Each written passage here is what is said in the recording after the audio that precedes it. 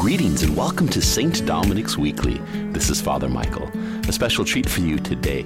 I sit down with Brother John Paul, who is from the community of St. John, a different religious community than the Dominicans here, our order of preachers, but he's here on a visit, and we just met, and I thought, hey, come on the podcast and tell us a little bit about who you are, your community, and what brought you into religious life. So fascinating conversation with someone who we just met, just kind of person on religious on the street, if you will, interview.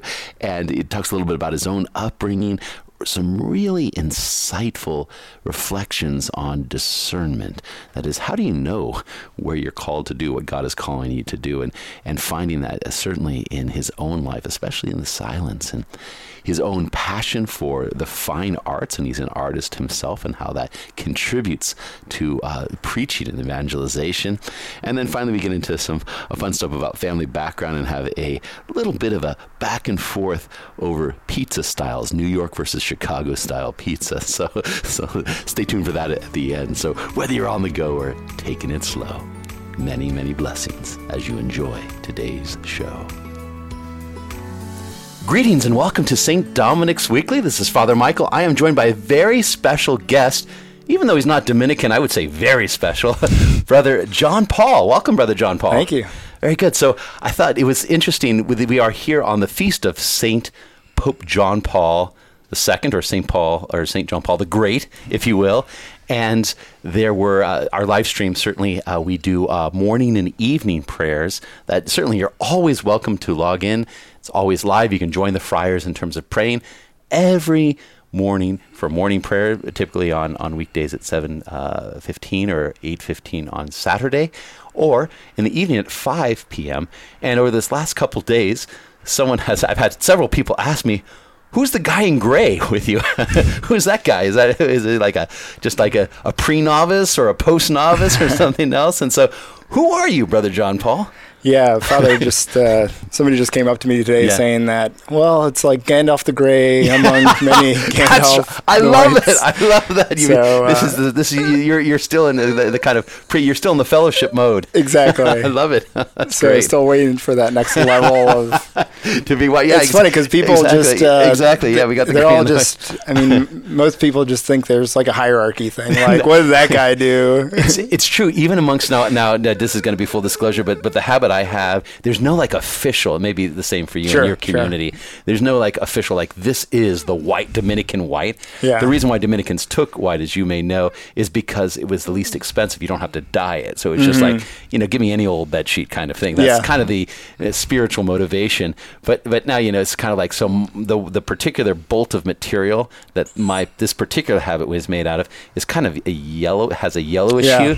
So people will be like, oh, do you have like the pastor's hue or something? Or like there's something or what? Actually, when I was on pilgrimage, I had a kappa that's kind of faded as well. People are like, what religious order are you? And I was standing next to another Dominican who had a crisper white and a darker black kappa, and they're like, he's a Dominican. We don't know your order. And I'm like, oh, curses. So the habits, people really focus in on as well they might in terms of the it's colors. supposed to be a sign. Amen. So what community do you belong to? So the community of St. John, founded by French Dominican in 1975. Okay, so relatively new group. Yeah. Okay. Yeah. So I'm still in formation. I've been in the community for over 9 years now. Nice. So it's been quite an adventure. I've lived in Europe. Lived in Europe for 4 years, studying in France and New Jersey, Peoria, Illinois. Nice. So. And you're here. You've been at St. Albert's at our formation house for a little while with a visit, and then you're visiting here at St. Dominic's just to see, St. Dominic's. How could you not? Yeah, how could you not make a visit? I've heard so much about it. Exactly. If you want to go right to the top of the order. No. Exactly. Nice. Yeah, and I think it's interesting. I'm not super familiar with the West Coast, but I'm just really passionate about evangelization and intellectual, spiritual formation. So what better place to discover that than here, and just try to taken some wisdom Very good. from my brothers. Excellent. I thought it might be good to have you on the show. Literally, we met for the first time just a few hours ago. I literally don't know anything about you. You really don't know anything about me. So what better person to interview? Exactly. So we all news Fresh to me. meat, yeah. Exactly. All news to me. So just maybe step back at just where are you from and how, just give us a Sure. little bit about your background would be interesting. Sure. To me. Yeah. So I'm from Chicago, Illinois. Oh, wow, okay. Actually, Chicago. Okay. 'Cause- Not the suburbs. Oh, that's funny. Yeah, It's it's- chicken by a true city boy. Like, no, not the suburbs, in the city. Yeah, that's a follow-up question. Okay, It's like, yeah. so what suburbs? Like, Yeah, So come from a big Catholic family. I've Nice. got 6 older brothers. Wow. So I'm the 7th boy. Really? Which is kind of rare. Yeah. How is it like being the? I mean, It's kind of like religious life. I was going to say you're kind of like fit for religious life already. Is it true that the youngest is? Well, I'm not going to. Well, I'll just ask. I'll be nice. I'll ask as a question. Is it true that the youngest is spoiled? Well, actually, I'm very exceptional. No. Exceptional because I have a younger sister. Oh, So my parents finally got a girl Oh. after my mom was already 45 years old, and they got a girl. She's 5 years younger than me. Wow. So she got all the good spoilage, and I was just basically beat up on. Okay. And, Okay. So basically, you that's were why the I'm so second class. like strong and like resilient and perseverant. And Let me stuff. say, if you're Fight for food. if the brother right before you had been a girl, though, you might not exist. True or false? Yeah, I don't know. No, probably They false. kept my going. parents Okay, were oh, just kept always going. like. Okay, all right. I've talked about my parents about like Yeah. family planning and Yeah. stuff. They're like, our plan was to have as many kids as God can give us. Okay. So Basically no God's plan. yeah, God's plan. Not a lot of practicality. Well, there you Period. go. Eight So, kids. All right. yeah. Nice. And so growing up, where in terms of schooling, what was Catholic education? Yeah, so my Okay. parents invested a lot. We were a very kind of lower middle class family, and my parents just really invested in Catholic education because that was for them like the most important thing to Yeah. transmit to their kids is the faith. So invested in the Catholic education. Kind of went down different paths for my different brothers because we were all like really troublemakers. Okay. A bunch of boys. Yeah, so, sure. Mischievous. So yeah, I exactly. can see it in your eyes already. You got a little mischievousness there going. Yeah. All right. Yeah, so I ended up. You play sports and all that kind of thing. Yeah, so we pretty okay. much have like a basketball team. I was going to say you know? got your own team. Your last name is push outs. So German. really? Yeah. Just spelled just like it sounds. No, Okay. it's got a Z in it and stuff. So Great. So the push out family, push outs. Yeah, push outs family. Okay, yeah. very good. So big sports guys. We're all Not pushovers, but push outs. Exactly. Okay, you haven't heard that before, I'm sure. Anyway, so it's a big sports I'll family. humor you, Yeah, thank you. This is what you do to a host. Okay. Yeah. Yeah, but also very, very much into the arts. So my mom's a self-taught painter. Oh, wow. And my father's a great musician. So just always music and art around the house. And it wasn't until I entered religious life that I realized that everybody's not just a crazy artist. Really? Oh, that's interesting. Because I was like, wait a second, they're not thinking like me. They're like calculating and planning and stuff. So do yeah. you think all your siblings have a kind of artistic Oh yeah, temperament I mean because of that? they're all professional artists pretty much, Really? like that level of art, except for one of them. He's more of an athlete, but Okay. So I've got brothers in bands, punk rock bands, Really? and music therapists and professional painters. What's a music therapist?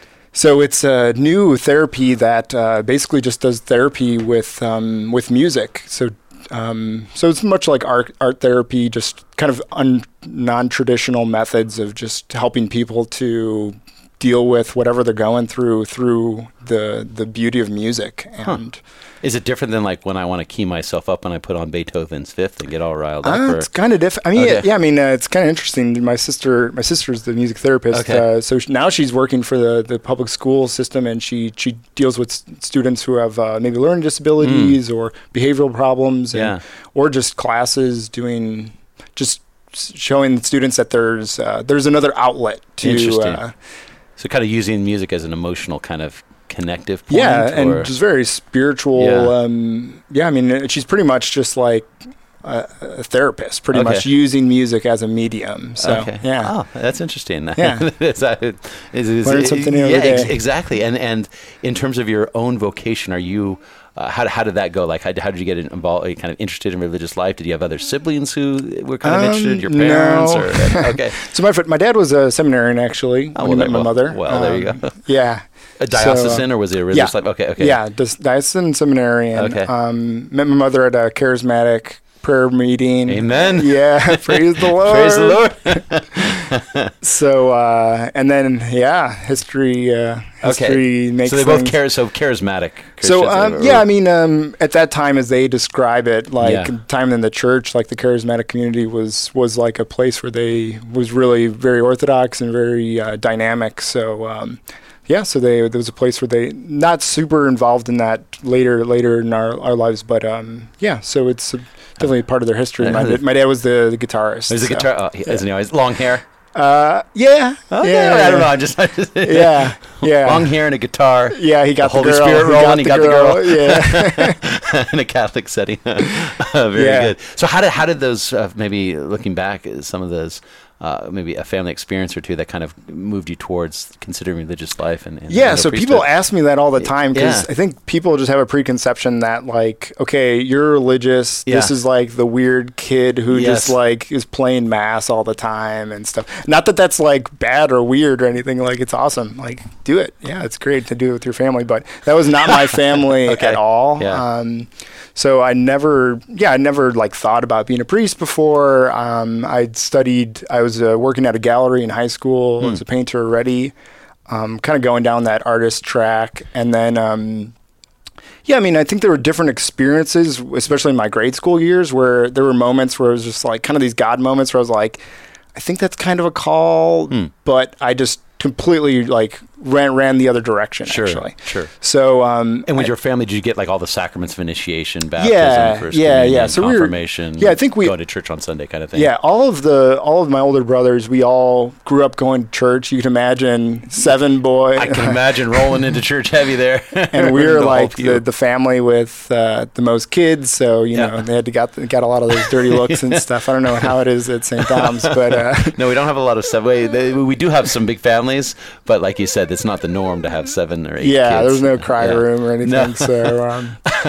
So, I mean, it's kind of the way things go in people's spiritual journey and stuff, but most of my brothers kind of lost the faith in high school during the rebellious years. Sure.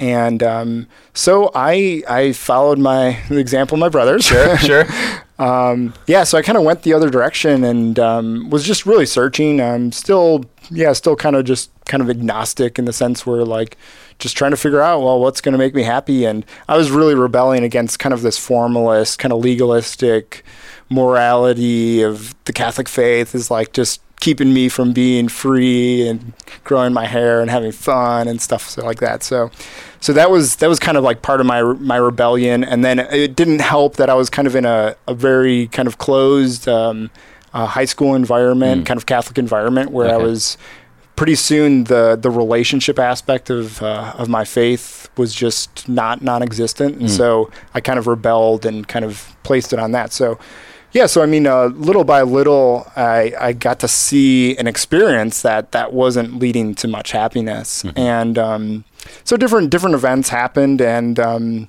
notably, my girlfriend at the time, one of her good friends actually committed suicide, and that was like a really crazy experience. My girlfriend at the time was not religious at all, and so I got to see before my eyes that like this is the question of God is as real as this person that I love has no hope for her friend right now, and that his existence is done.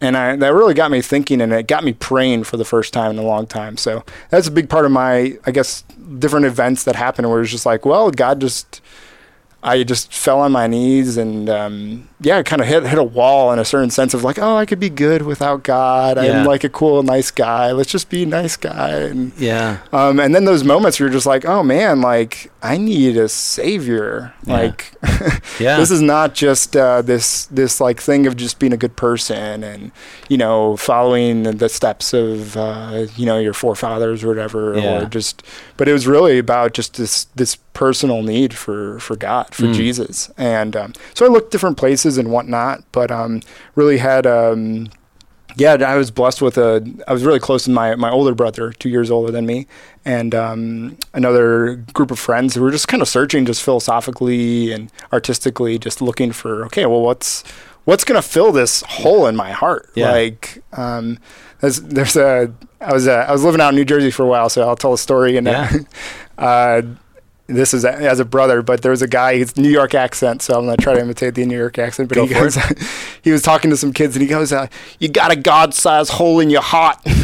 Ain't nothing going to fill it but God. It's like God-sized hole in your heart. So it's like St. Augustine, we have this we're restless literally until to be filled by God. So it was kind of my experience of just like seeing, okay, that these things are not, I'm just thirsting for that ultimate truth, and that thirsting to love in a real way, and experiencing, especially that experience was really that my love wasn't enough. That my human love, and all my good intentions and all that stuff, it's just exposed like, well, I need love with the capital L.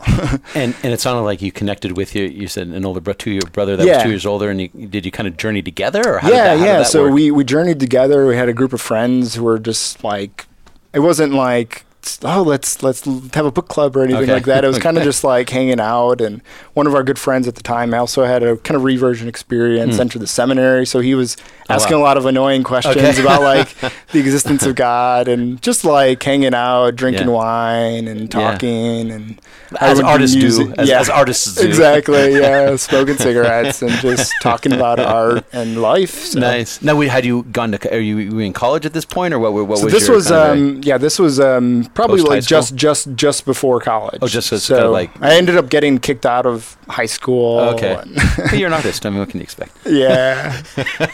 So it was kind of during that time frame, and then in college was really kind of the big moment for me to see this contrast even bigger. It was just like I went to a big kind of University of Illinois, big party school. Gotcha. And so it was just Fighting Illini. Exactly. Okay, yeah. And so it's really kind of crazy because it was all these preconceptions of like college and fun and like happiness. And then as I kind of saw it and experienced, I was just like, man, this is so empty. I just never had seen so much emptiness in my life. Very superficial, having fun and good times, but always like the next morning, just like, oh, well, like that hole's actually, like I was trying to fill it, but actually it's dug even deeper. And so this sense of just like needing something. And so a big part of that for me was encountering the brothers and experiencing what religious life is. I mean, because I had these ideas of like Friar Tuck and like Sister Act and stuff, but I had no idea of like consecration. And when I did a retreat out at the novitiate, which is in the middle of the countryside, so it was really silent and just to get away, turn off the phone, and just to have some moments of recollection.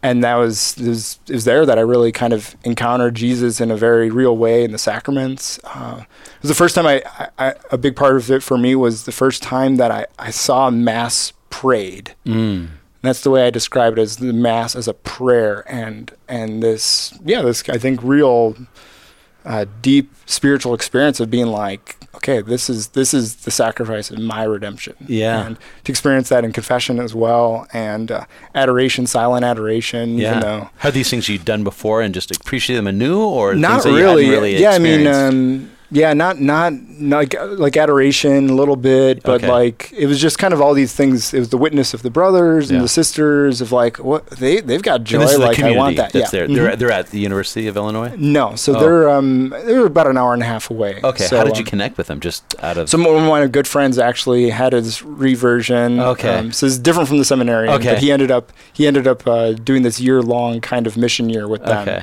so I went to visit him. Oh, okay. I didn't know that what I was getting myself into. So.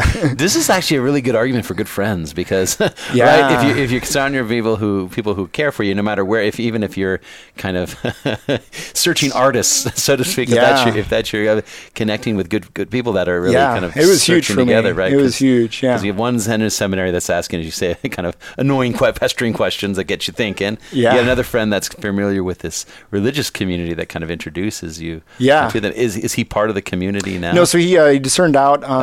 But it's funny, he discerned out in your head. So it just isn't that interesting? I have a Dominican classmate who had a similar experience of someone who got him interested. Didn't even, I think maybe didn't even kind of applied and didn't even come in, but got him excited about it, and ultimately, he came in. So it's interesting how that works. How God works in terms of that. We call it the John the Baptist. Exactly, the John the Baptist. Exactly. Those John the Baptist people who we surround ourselves. Just I think once again, if you want to grow in our life and want to know where we're heading, just look to the people you hang out with, right? Because there's a way in which you are, who your friends are, and not that you can't influence them, but make no mistake, there'll be a kind of a dynamic of both influencing and being influenced by friends. Yeah. And the other piece I take about that is just the real power of some of the rituals that I don't think are, as a religious, certainly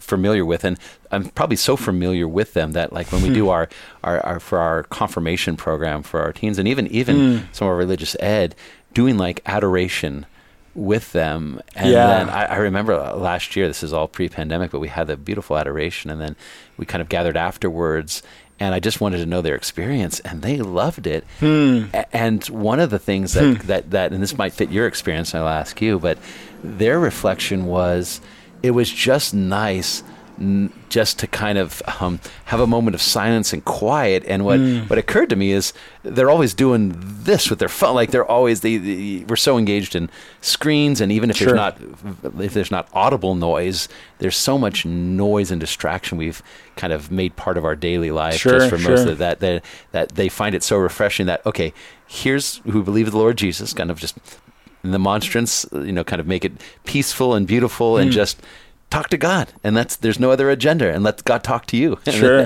What was that experience for you like? I mean, I think the thing that was very striking for me, because I needed to get into that physical silence in order to kind of see this contrast, because, I mean, University of Illinois, it's got the biggest frat population in the whole Does it really? country, or percentage-wise. Percentage-wise, okay. So I think over half the students are in a fraternity or a sorority. Is an Illini a native group?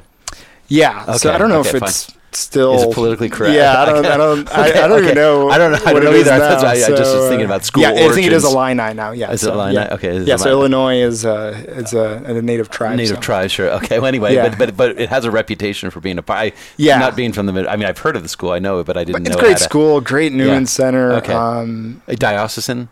Yes. Okay. Yeah, great Newman Center. It's got one of the founding, model Newman Centers. Oh, really? There's 600 students living at the Newman Center. Wow. It's really kind of cool, and nice. It was a good experience for me because I was in the art school. I mean, kind of in this kind of conflictual environment, but that really challenged me. To be confronted with people have a different view on how the world works, and how do I articulate that through my art, through my conversations, through my friendships, and tell me a little bit. Tell me a little bit about that. What do you see in art? Just maybe even that time in your life, but just even generally now. In terms of art, and we often, I'll put it this way, especially in this neck of the woods, Silicon Valley, and kind of science and technology and stuff. It's always about technology and faith, science and faith. Maybe speak a little bit to art, kind of art, and you're talking about especially about the fine arts. Sure. Right? So I'll tie it back with the last question, because the question there was a sister I knew who she described, she was a painter, and she said art is about reaching a silence. reaching that. And even though the piece might have lots of colors or whatever, it's about reaching that. I'd almost describe it as a piece. And I think that's a little bit what my experience was of just art for me was my means of trying to figure things out, like all this mess. And we're talking about silence, like, the noise, it's without, but it's also within. That's a very profound experience to have, is to realize that I actually choose these distractions. I choose this noise because I don't want to look inside. So art for me was this kind of process of interiorization and then how to express that search. So even before my reversion experience, it was always a place just to challenge myself and to just seek that beauty, to seek that goodness that's kind of beyond me, this ideal that is capable of attracting and drawing us in like a flame, So, and then it took on a different component when I encountered the Lord ultimately, because I was making work that was kind of provocative and I was trying to train classically and whatnot, but it was kind of funny because after I'd visited the community for this first time, I started making art based on my experiences. So I'd say like, well, what is real friendship, or what is the truth of all this, or what do we do with all this sin that we've just, this darkness inside of us? How do we articulate that? How do we figure that out? So I started making pieces about this mystery to me, which was the person of Jesus Christ. And I had this experience of just being like, I'm sure everybody has this experience of like, oh, well, you figure out something that's really cool and you wanted to share it with everybody, and you kind of get turned down a lot. So shot down and and I think little by little you discover that, okay, I need to be intelligent. The whole work of evangelization is figuring out, how do I actually communicate this goodness? It's like bringing home like a girlfriend or something to your parents or whatever. Like, you got to set the table a little bit in the sense of like, okay, what's going to make this encounter like actually work, and like got to grease the wheels a little bit. Exactly. Sweep the one way in order to help the plane land. Yeah. The Dominican Veritas, I think, is so key to that, because for me it was about making art that really provoked people to think about what it means to be man. What is the truth of what it means to be man, and to have this God-sized hole in your heart. Yeah. So, and I started making work, and when you say making work, just because, forgive my ignorance, but you're talking about paintings. Yeah. Okay. So I was doing a lot of painting, a lot of drawing. What kind of instruments are you using? Yeah. So mainly oil painting. Okay. And then I kind of the interesting idea for me was, because a painting, I found it's very easy just to look past it. Okay, yeah. We go to the museum and take pictures or whatever. Yeah. And I had this experience of, okay, well, I'm trying to do something that's provoking somebody to think and to go inside themselves and to question. But the medium doesn't really foster that, because we're so used to just consuming images. Yeah. Nowadays, it's like you scroll, you just consume. Yeah. So I thought, well, what's the best way to engage people? So I started making installations. So it's a type of art that you use the space as your canvas. Okay. So you enter into a space, and it's kind of like church. It's kind of like an architecture in church. It's like you enter into this space that is gonna literally transform you in a certain sense. Okay. So a lot of that was working with drawings and the arrangement of things, and in order to help to try to encourage people to actually ask questions. So, can't go into the details of all this stuff now, but but the idea was just to be able to to really kind of arrange a space in order to ask a question. So if I'm looking at one of your paintings, is that the right term? Yeah. Am I gonna be like, what the heck is that? Or no. So it wasn't. It wasn't necessarily abstract. I did do a lot of abstract. I did some abstract expressionism as well, but a lot of it was using drawings and the arrangement. So is it a people, like, once again? So for example, like countryside, or like someone smoking out on a balcony, or like what are we talking about here? Yeah. So I just one example is like after my grandfather passed away, I had this. Okay, well, I'm trying to figure out what death is. You know, it's like, okay, not a big deal. Like my senior project, I'm just going to figure out what death is. So I had this idea of Blake. He says that death is just a door. Mm-hmm. So I was like, okay, well, what does that mean? And like door, and thinking about that. And so I actually used the door kind of as the symbolic value to it, and arranged the room and actually like drew a full-size door and used the idea of a keyhole, so the students actually had to look into a keyhole. Oh, you're talking about like a whole kind of like it's panorama. It's the whole space. So you just walk into a space. So that's why I kind of use the architecture example, is that okay, so we're not talking about paintings. We're talking about like you arrange like a studio kind of thing. Yeah, so you use paintings in it and stuff. So, okay. Like a gallery, kind of like you set up your own little gallery? Yeah. Oh, okay, gotcha. Contemporary art's pretty, kind of like... I'm thinking of like Michelangelo and like, you know. Well, that's the thing is you use those elements to do that. Okay. So I would use like painting and drawing as part of that. Okay, so you've got big warehouse spaces where you're doing. It was basically it was like studios, the studio space, and and you're kind of like framing out different kind of experiences. Yeah, and just being well, what do I want the people to, walk through or to. So you're looking through keyholes, and you're kind of like, okay, I'm just trying to get a sense of. Yeah, I mean, it's kind of hard to describe. So, but but it's contemporary art. They do use the space a lot in order to just to really kind of challenge our conception of like, well, the canvas is this, and this is what the art is, and to include the subject in the art actually, so the viewer becomes a part of the piece because it's kind of like what's that where they do. You kind of just show up somewhere and they're like, oh, you're going to go on like this quest and like theater of life or something. I haven't heard that, but I think, it's kind of the same idea as that there's like performance pieces. Exactly. Kind of like that. Okay. So it's a little bit different, but anyways. I kind of get your name. Oh, interesting. So that's what you were kind of, was that kind of in college, your deal in college? Or like you major in? Yeah. So I was majoring in painting and art education. Okay. And, but those were just some of the projects and once again, it was revolving around that question of like, how do I get people to actually think about these things and to encourage that dialogue. So. And how did that kind of form your own sense of vocation then? Yeah, I mean, I think the main thing was realizing that, I had this encounter with the Lord, and I found the greatest joy just like sharing that. Yeah. And I thought for a long time that the means for that was just going to be art. Sure. And Fraulein Jekyll did pretty well with it. Yeah, for sure. Yeah, and it's kind of cool. Like I've got friends who are doing that. Really? Evangelizing through art. Yeah. So that's awesome. Could you see yourself doing that, or maybe not so much anymore? I mean, if you have gifts for it. Yeah, I mean, one day maybe. Who knows? Okay. It hasn't been in my cards yet. Okay.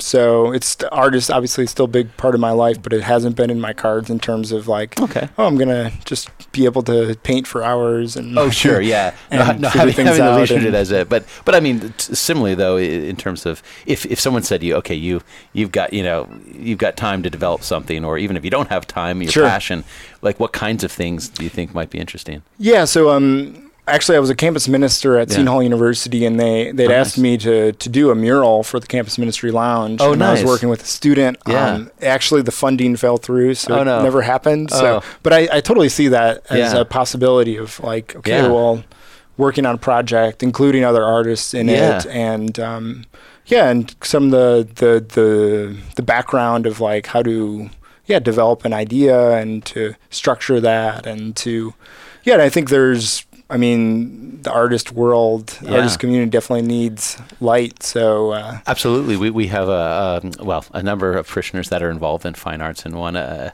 young man who painted along with some help down by our parish hall when we did our big jubilee for the Dominicans, radiating the joy of the gospel, which is the motto of the parish. Oh, and cool. so a big mural there. And actually, we're here in my office, but you can't see, but there's a painting of St. Michael too that he did for me. But, nice. But there are folks who, and I just think about it, it's not certainly a skill, a talent, or passion I have particularly, but I can certainly appreciate it. And I think, wow, that's a whole aspect of kind of human interest and passion and beauty that certainly resonates. And so there's got to be a place not just in the church, but in like religious life and in a sense of a charism Yeah. Right? And certainly within Dominican order, we've got Fra Angelico. So certainly the Dominican vocation and charism and the community aligned with that to the extent it is, hopefully has a kind of expansion to have that be a means by which we can preach. So I hope you get to use it. So I hope it, and it certainly can be incorporated in anything you do at different places, but I hope you kind of get that sense. Yeah. And I think like even preaching, that was part of the thing for me, was just discovering that this means of communicating this treasure that I found it changed a little, shifted a little bit, but I'm sure you feel the same way. It's like you approach a homily, or like you approach that in there's an art to it. And absolutely. Like, there's a dignity, these people are so worthy of this message, and the message is so worthy that how do I become this mouthpiece and this fine-tuned instrument to say, Lord, work through me. And so that was a big part of my kind of journey, was just discovering that the means was, maybe God was inviting me into a different means of how to express this vocation, which I felt was really to have that intimacy, that relationship with the Lord, and share that, invite others into that. So it's like the original apostles who are fishermen, and the Lord says, I'm going to use those fishing skills, fishers of men, right? Exactly. Mother Teresa talking about being the little nub of the pencil that's writing. You get to be the oil brush. Yeah. So I'm thinking, I don't know if you're the big one to be like broad strokes. Are you a broad stroker, or you're a fine tune? Yeah. You got like I'm painting the barn. I'm a barn painting size. Jackson Pollock just throwing the whole. I love it.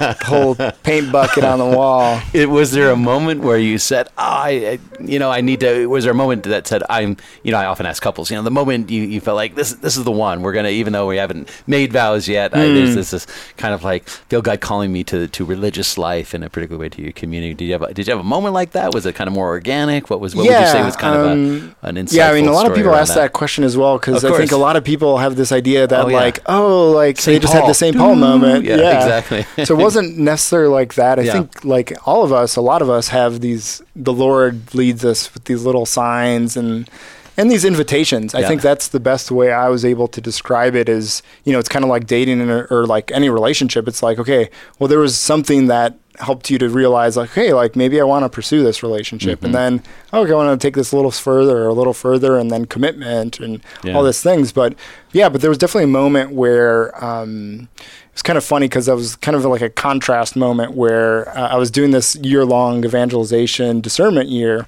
and I was like, okay, I'm really feeling drawn to this, and I feel like the Lord might be calling me to religious life. And I was like, oh man, this is crazy. I don't know if I necessarily felt like I was up to the challenge, and now it's not for me. And but I definitely felt that attraction, and I was like, okay, well, Lord, what do you want to do with that?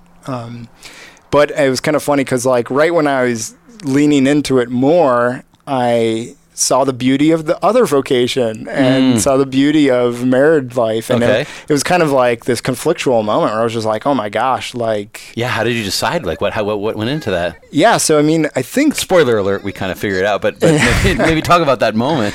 Yeah, because I think, discernment between a good and an evil, like... It should be pretty simple for us, obviously, the extra piece of cake, like tantalizing and whatnot. But you said evil. I don't think that's a good example. Yeah, that's lesser goods. There you go. But that was the first experience where I was just like, oh my gosh, like they're both pretty good. Yeah. And especially when you have like a beautiful Catholic woman before you, and you're just like, oh wow, like this could actually work. And so I was taking that in prayer and just trying to discern as best as I could. And discerning, I think, is really just discovering where do I find life? Where do I find life, and where do I feel fully alive? And like Vatican II says, we discover ourselves in the profound gift of ourselves, and where am I going to be challenged to really like fully give of myself? So I was taking that in prayer, and we do that through our experiences as well. It's like, okay, it's awesome to like, I really enjoy preaching, or I really enjoy leading people in adoration, and I really enjoy praying. Like, this is maybe a good sign that there's something to that. Sure. Of course, I can, and then that was the reason came in. Well, I can do that with a married life as well, of course. But there was a moment where we were doing this retreat, and we were doing all-night adoration. And it was one of these funny moments that like the person who was supposed to come after me, it was like 3:00 in the morning, like didn't show up. Oh boy! You got. I know what you're talking about. You got stuck. I got stuck for like 4 hours in the chapel, and this like really, 7 in the morning or something. really, the chapel at the monastery, so really quiet, not a sound. And there was just a moment, and it wasn't definitely not like this moment of like, I choose you. It was Elisha moment.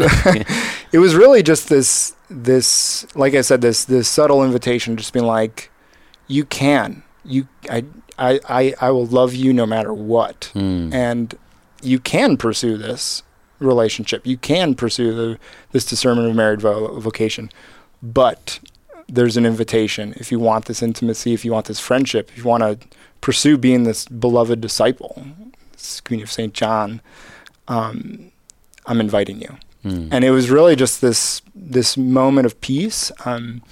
Not much else to it, I guess, of just being like, okay, like he's given me enough to this invitation.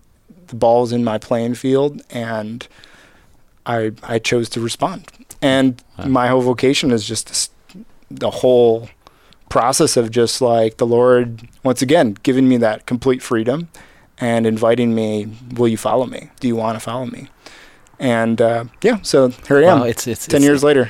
It strikes me, I mean, you said it's not a St. Paul moment, which is not, but it strikes me as an Elijah moment. The still whisper. Right? Yeah, so that's one of my favorite passages. And and I think there's the hurricane, the volcano, all the different... the fire, the wind, the fire, all this, and then it's just the still, quiet kind of breeze or voice as the ruach. And it's once again, it's that silence that you need to hear that. Especially with all this noise and drama today. And, just the pace of our lives is just, do we have that time where we can just take a deep breath and just be one-on-one with the Lord? Because ultimately, I mean, I've seen a lot of crazy stuff in terms of like pursuing a vocation. It's going to come with crosses and trials and stuff. But in the end, finding that time to just be face to face with the Lord and to discern and to keep choosing the Lord in the midst of it, that's what brings that joy. It's occurring to me now, you talked a little bit about just art and just maybe in more general kind of having the person who's experiencing art even part of the process. What strikes me is that you take the word contemplation, which is, literally being in the temple of, or being in the presence of someone else. And we don't, I'll put it as good as it is, we don't, contemplate the data. We don't contemplate an email per se, or maybe we contemplate something of beauty, and then something that arrests our something that's worthy of a deeper investigation. Sure. You can contemplate truth, but you can also contemplate beauty. I wonder if you have thoughts on that in terms of, you're talking about the silence as being kind of a prerequisite, or where you kind of find or can hear the voice of the Lord. But even in your own passion for art and things, maybe talk about a little bit about it. I think of the Psalm, one thing I ask of the Lord. This is the psalmist David. He's like, this I seek, to dwell forever in the house of the Lord, and to contemplate, just literally face to face, your countenance, your beauty. I think thoughts on that. Pope Benedict has a great quote. He says that beauty wounds us. Wounds us. Okay. And it's like, I think it's in Spirit of the Liturgy, but what he means behind that is that it's this awe moment that there's a before and an after. And I think we've all had this experience. I mean, I've spoken with fathers, I helped lead a mission trip a couple years ago, and the father of the family gave his witness story, and he literally converted the moment he saw his first daughter. Wow. And he completely went cold turkey, stopped drinking like that. Really? He was an alcoholic. Wow. But what is that? You can say, oh, it's just like, responsibility. Like I was converted by responsibility. Yeah. It's like, no, he was converted by the beauty, the awe of the dignity, and this thing that I can't consume. It's not for me to consume. That's what the beauty thing is. That's what's so terrible about like pornography and like you're trying to consume the other. You are consuming the other without respecting that ulteriority and that transcendence. And I think what beauty educates us to be able to respect the other and to appreciate their good and to glory in that good. So I think with how does that get back to the wound? You just strike him. What does he mean then by wound? Yeah, so I think the another example is in the natural world where you know, climbing a mountain and seeing that. What's that beauty spot for you? Yeah, or exactly. That moment where you just the vista, you know, where you see all. Yeah, like the this is where God is, and wound in the sense that love wounds, that you like the Song of Songs, like the beloved is mine and I am His, and there's this aspect of that.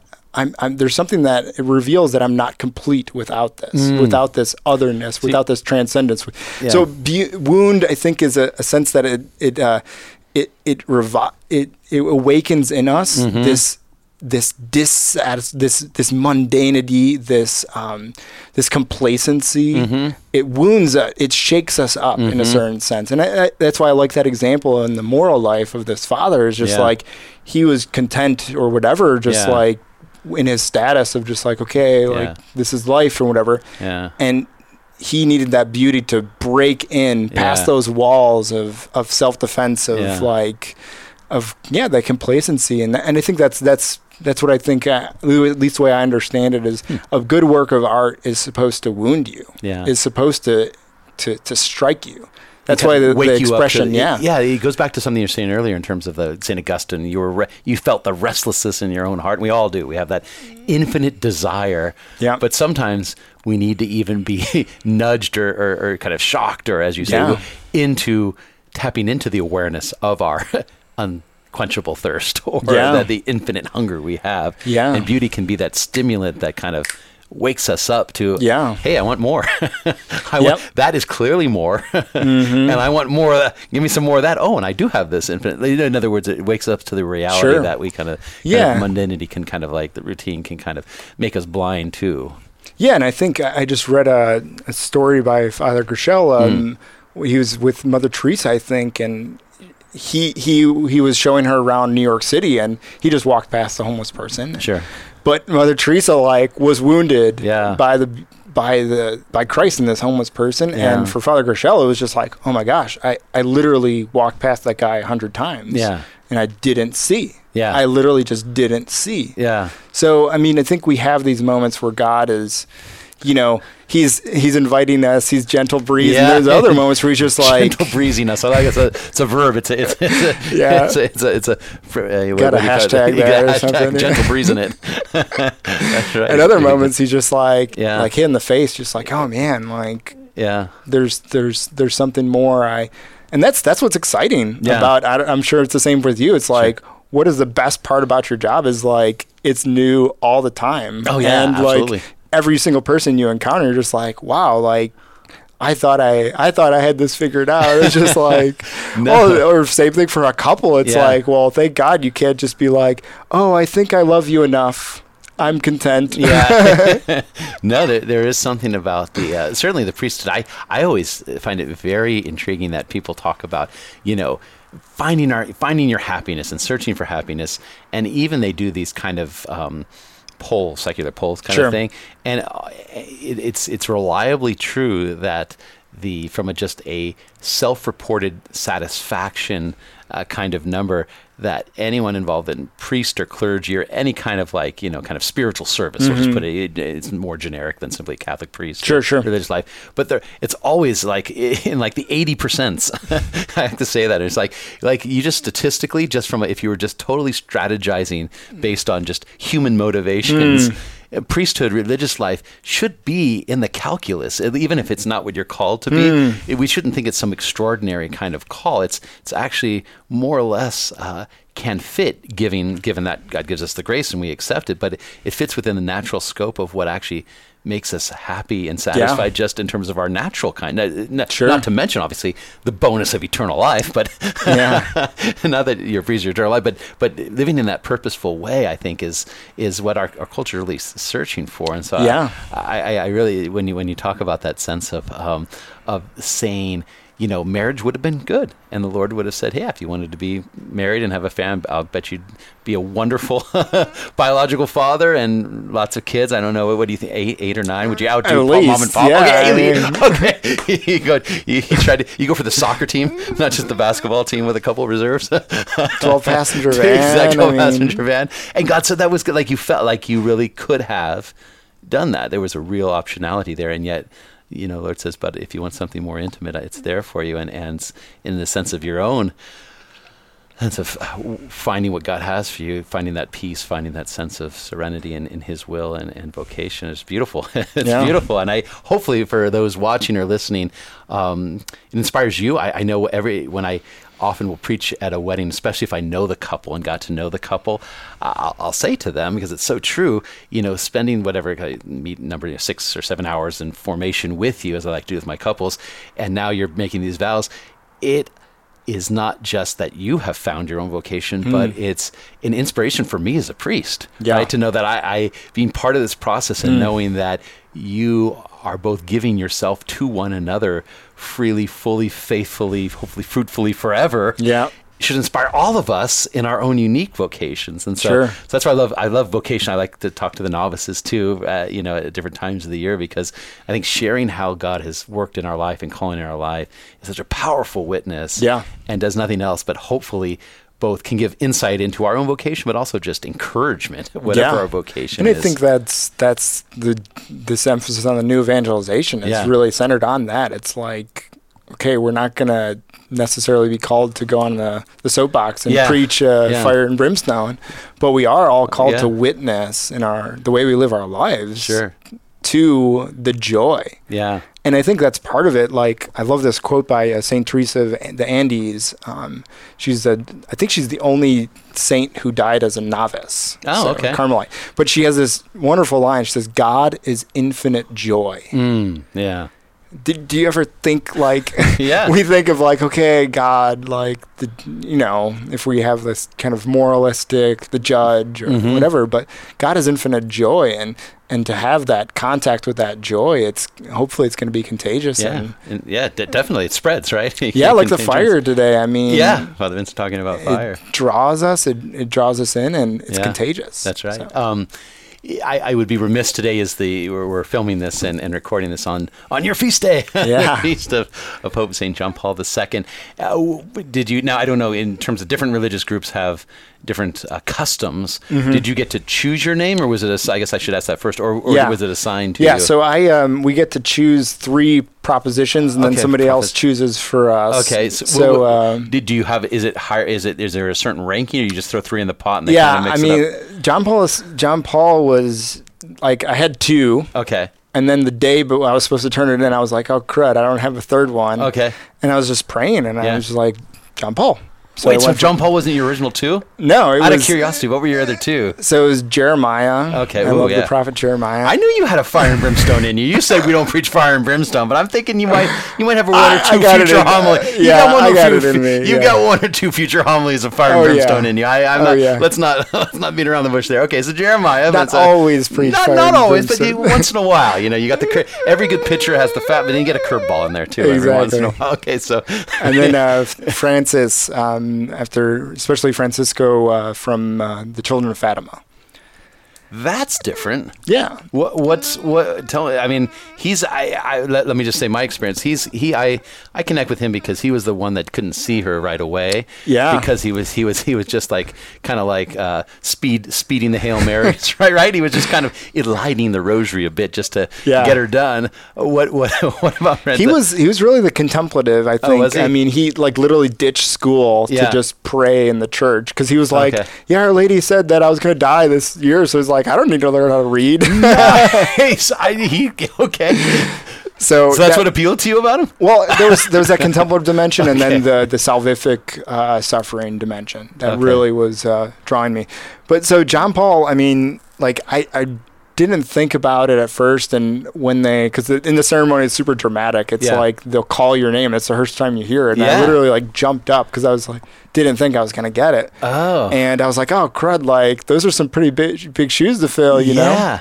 And are you're not given it when you're habited? Yeah. So it's the same process. Oh, okay, the same process. So for us, you have it, and then you come and they give you get your name and they put your hood down. Okay. So but you were just kind of in a choir stall or something. Yeah. So it's basically a ceremony, and then they call you. Or no, I think you receive the habit first, and they call you with the name. Okay. Yeah. So it's all connected with this new man type thing. Understood. Kind of like kind of a baptism of sorts. Yeah, it's kind of like a funeral and a wedding at the same time. Absolutely, you know? Yeah. So and it was really kind of interesting because I was like, oh man, I got to like discover what this link is and stuff. And I always loved John Paul II. I mean, he was the Pope when up until I was in high school and stuff. And now you make me feel old. Yeah. My experience was basically from birth to entering in the Dominican order. He was the only pope. Yeah. So until high school, and just to go back, it was like a moment of inspiration to choose him. There was no great devotion to him, really. Yeah, per se. I mean, my mother loves John Paul II. Okay. I went and saw him in St. Louis. Okay. Just drive by in the Pope Mobile. Okay, all right. You got the wave in. I went to Toronto World Youth Day when I was 11 years old. Okay. I mean, it's not like those were like big moments in my vocation or whatever. Yeah. It was really afterwards that I discovered that he'd kind of chosen me. I was just going to say that for those who are familiar with the video, I've my own personal experience, and there's no doubt that we don't. I mean, we have a choice that we choose our saints, but we are not in control. Yeah. I think our saints have control of the relationship. Sure. We make that choice, but they're in control. So you have the same experience. Yeah. I'm so glad this fits right with my own experience. Your system, so that's great. It works out. It does. Yeah, and I think it's something that I discovered, and especially in for me, John Paul II, it's the adventure, the adventure of life. Nice. You know? And a big part of my journey was really trying to figure things out, and from a rational standpoint of trying to search for what is that truth. Yeah. Like the aspect of sports and the adventure of climbing a mountain, of helping youth to discover the beauty of God, the beauty of human love. Yeah. And I think the other thing is the dynamism of evangelization. And I think that's something that I've always drawn from, is just like, this guy was a machine. But, yeah. And that's part of like the part of it that like was intimidating to me, because he was so like, it's like, man, this guy's like, he's like what we think of saint is, they're like so beyond us. It's like, where are we, Yeah. And I was thinking about it, and it was actually the weakness of John Paul II that drew me, in his fragility, because I knew him as a weak, fragile, old grandpa. Yeah. Okay. And it was kind of interesting because I think for those who have like grew up with him in that state, it's like there was a witness that the power of God being perfected in the weakness of this individual. Wow. And one of the most, I'm going to paraphrase it, but his closing homily in Toronto was that we are not the sum of our weaknesses and failures. We are the sum of the Father's love for us and the capacity to become the image of his Son. So, and that's my vocation story. Wow. That's my vocation story, is that, discovering that the Lord's love is greater than even my weakness, and that I can be a channel of this mercy, to help others to discover his love, just by this relationship that I have with him. First of all, that's an experience that we all have, that we're called to in prayer. Sure. And he was a witness of that. Absolutely. Incredible witness of that. The late Cardinal George of Chicago, he wrote me a letter, and I was asking about John Paul II, because I was like, okay, I got to figure out who John Paul II is. now that I have my name.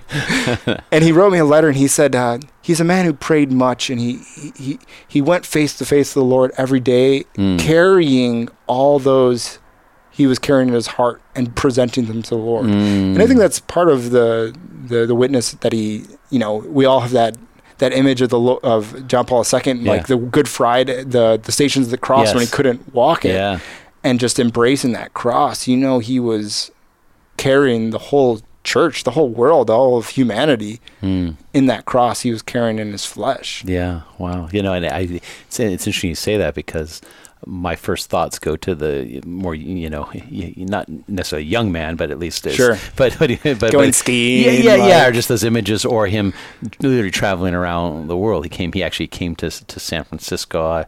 I must have been like 12 or 13 years old right at the time, and so it was, and he was kind of in the, if you will, the heyday of his, literally trying to get to all the different continents, several times, and for a modern, it kind of set the standard of expectation for how much a pope can travel, as you say, a machine in that way. Just his itinerary was legendary.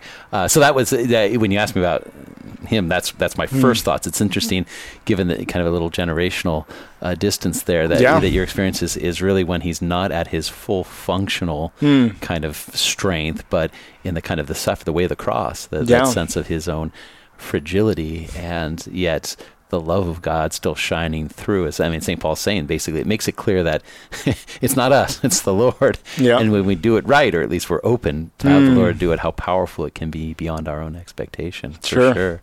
Now, you're studying for the priesthood, am I right? Yes. Tell me, what excites you about being a priest? The future, the potential, or at least the future of that. Like I said, the thing that really struck me was praying the Mass. Okay. What struck me in terms of my conversion or reversion experience. So that's the first thing. A priest is called to do, acting in the person of Christ and celebrating the Mass for the salvation of the world. That's right. Like, it's pretty awesome. Who's got it better than that? Exactly. Being part of that process. Yeah. So that's just like the bare bones for me, but at the same time, the Lord has definitely put in my heart this fire for evangelizing, and and I think that being a minister, as St. Paul says, an ambassador of that mercy of God. Yeah. Who better? And that's just the brief experience that I've had as a brother. Is the greatest joy I have is when I'm capable to say at the end of the day that, wow, like I was given to the Lord, and I was capable of, the Lord was able to use me and to work through me to help communicate his love to people. And as a brother, I've already experienced that, because you're thrown to the dogs in a certain sense. You put on the habit, and you might as well be ordained for 30 years, right? And everyone expects that. And I've heard lots of confessions. I'll bet you have. I have not given any absolutions yet, but and it's funny because I've had, like you said, when I was a brother, they doing hospital ministry. So can you hear my confession? I said, well, no, I'm not a priest, and then they just launch in anyway, and I'll just like, okay, they just have a need to, obviously keep it confidential, and you play a blessing, you make it clear you need to see them. This is not formal absolution, but it's interesting you have the same experience of. And I think that's something that's grown with time. It's kind of, that's another generational thing. In the sense that, like, I've been in a church in crisis, and I was actually at the Seton Hall Seminary when the whole McCarrick scandal came out. Oh my goodness! And it's kind of crazy because, like, those are the moments where you're just like, okay, well, are you sure, God? Like, there's this capacity, to those who have been given much will be asked of them. Yeah. And that's very daunting. Absolutely. But at the same time, there was this profound sense of this invitation, this call to be conformed to Christ. To be conformed to Christ and his priesthood, and we all mystically, the mystical body, the royal priesthood, we're all called to participate in that priesthood of Christ. But it's kind of one of those striking things. It's like, well, in the midst of that mess or whatever, there's still that call to say, okay, well, I choose you. Whom shall I send? Yeah. Send me, Lord. Send me, Lord. Send me. Here I am. The Samuel. Yeah. Yeah. So I think. I think there's definitely that attraction to just we live in a time that just needs Jesus. Yeah. That's Amen. the only answer. The bottom line, Jesus. And are we bringing Jesus to others? And that's the what am I capable of doing today? Because I'm not a priest yet, and I'm, God willing, one day. Sure. But trying to live that today and every day of my life to live that conformity with Christ, and then hopefully one day that'll make me all the better of a priest. So, Amen. Amen. Well, thank you for choosing this way of life, and may God bless you in your continued Thank you. Vocation and formation. We look forward to your eventual ordination, but even that sense of how God is going to use you. It's been a joy. I can definitely tell you talked about St. Teresa. I wasn't familiar with St. Teresa of the Andes. Yeah.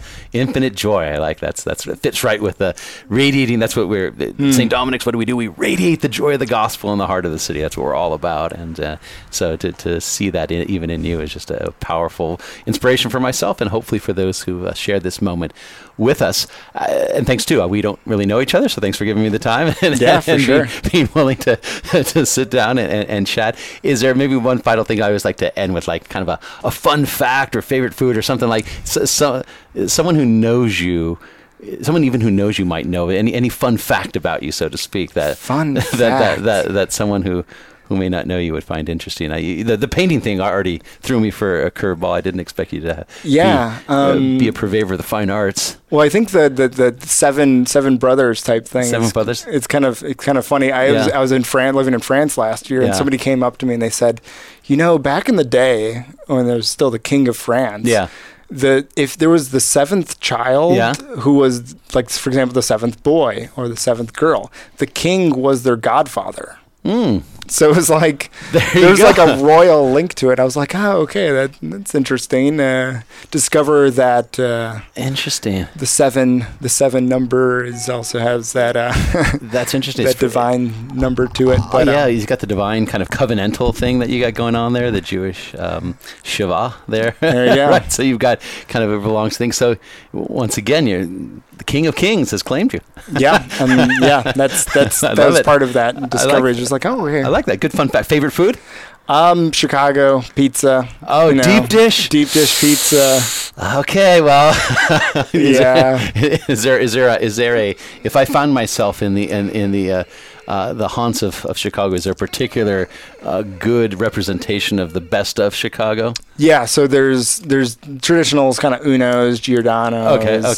Those are kind of solid classic stuff. Solid stuff. Okay, very good. But and then I love ribs and Mexican food. Okay. So I mean, I love everything. Okay, so. I'm with you. But deep dish Chicago style, of course. Yeah, that's something I crave when I'm abroad. So let's be honest. That's not really that's more like casserole. Are we going to at least meet there? Yeah, I mean, that's not it's really dangerous because you want to eat more. Yeah. But like if you eat more, you'll just feel so full. You're just like, okay.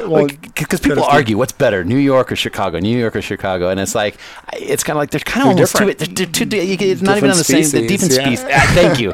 Different species. Like talking about angels. I mean, St. Michael's the greatest, but the other ones are kind of, they're still angels. It's not like they're not angels. So different. They're all different species. Exactly.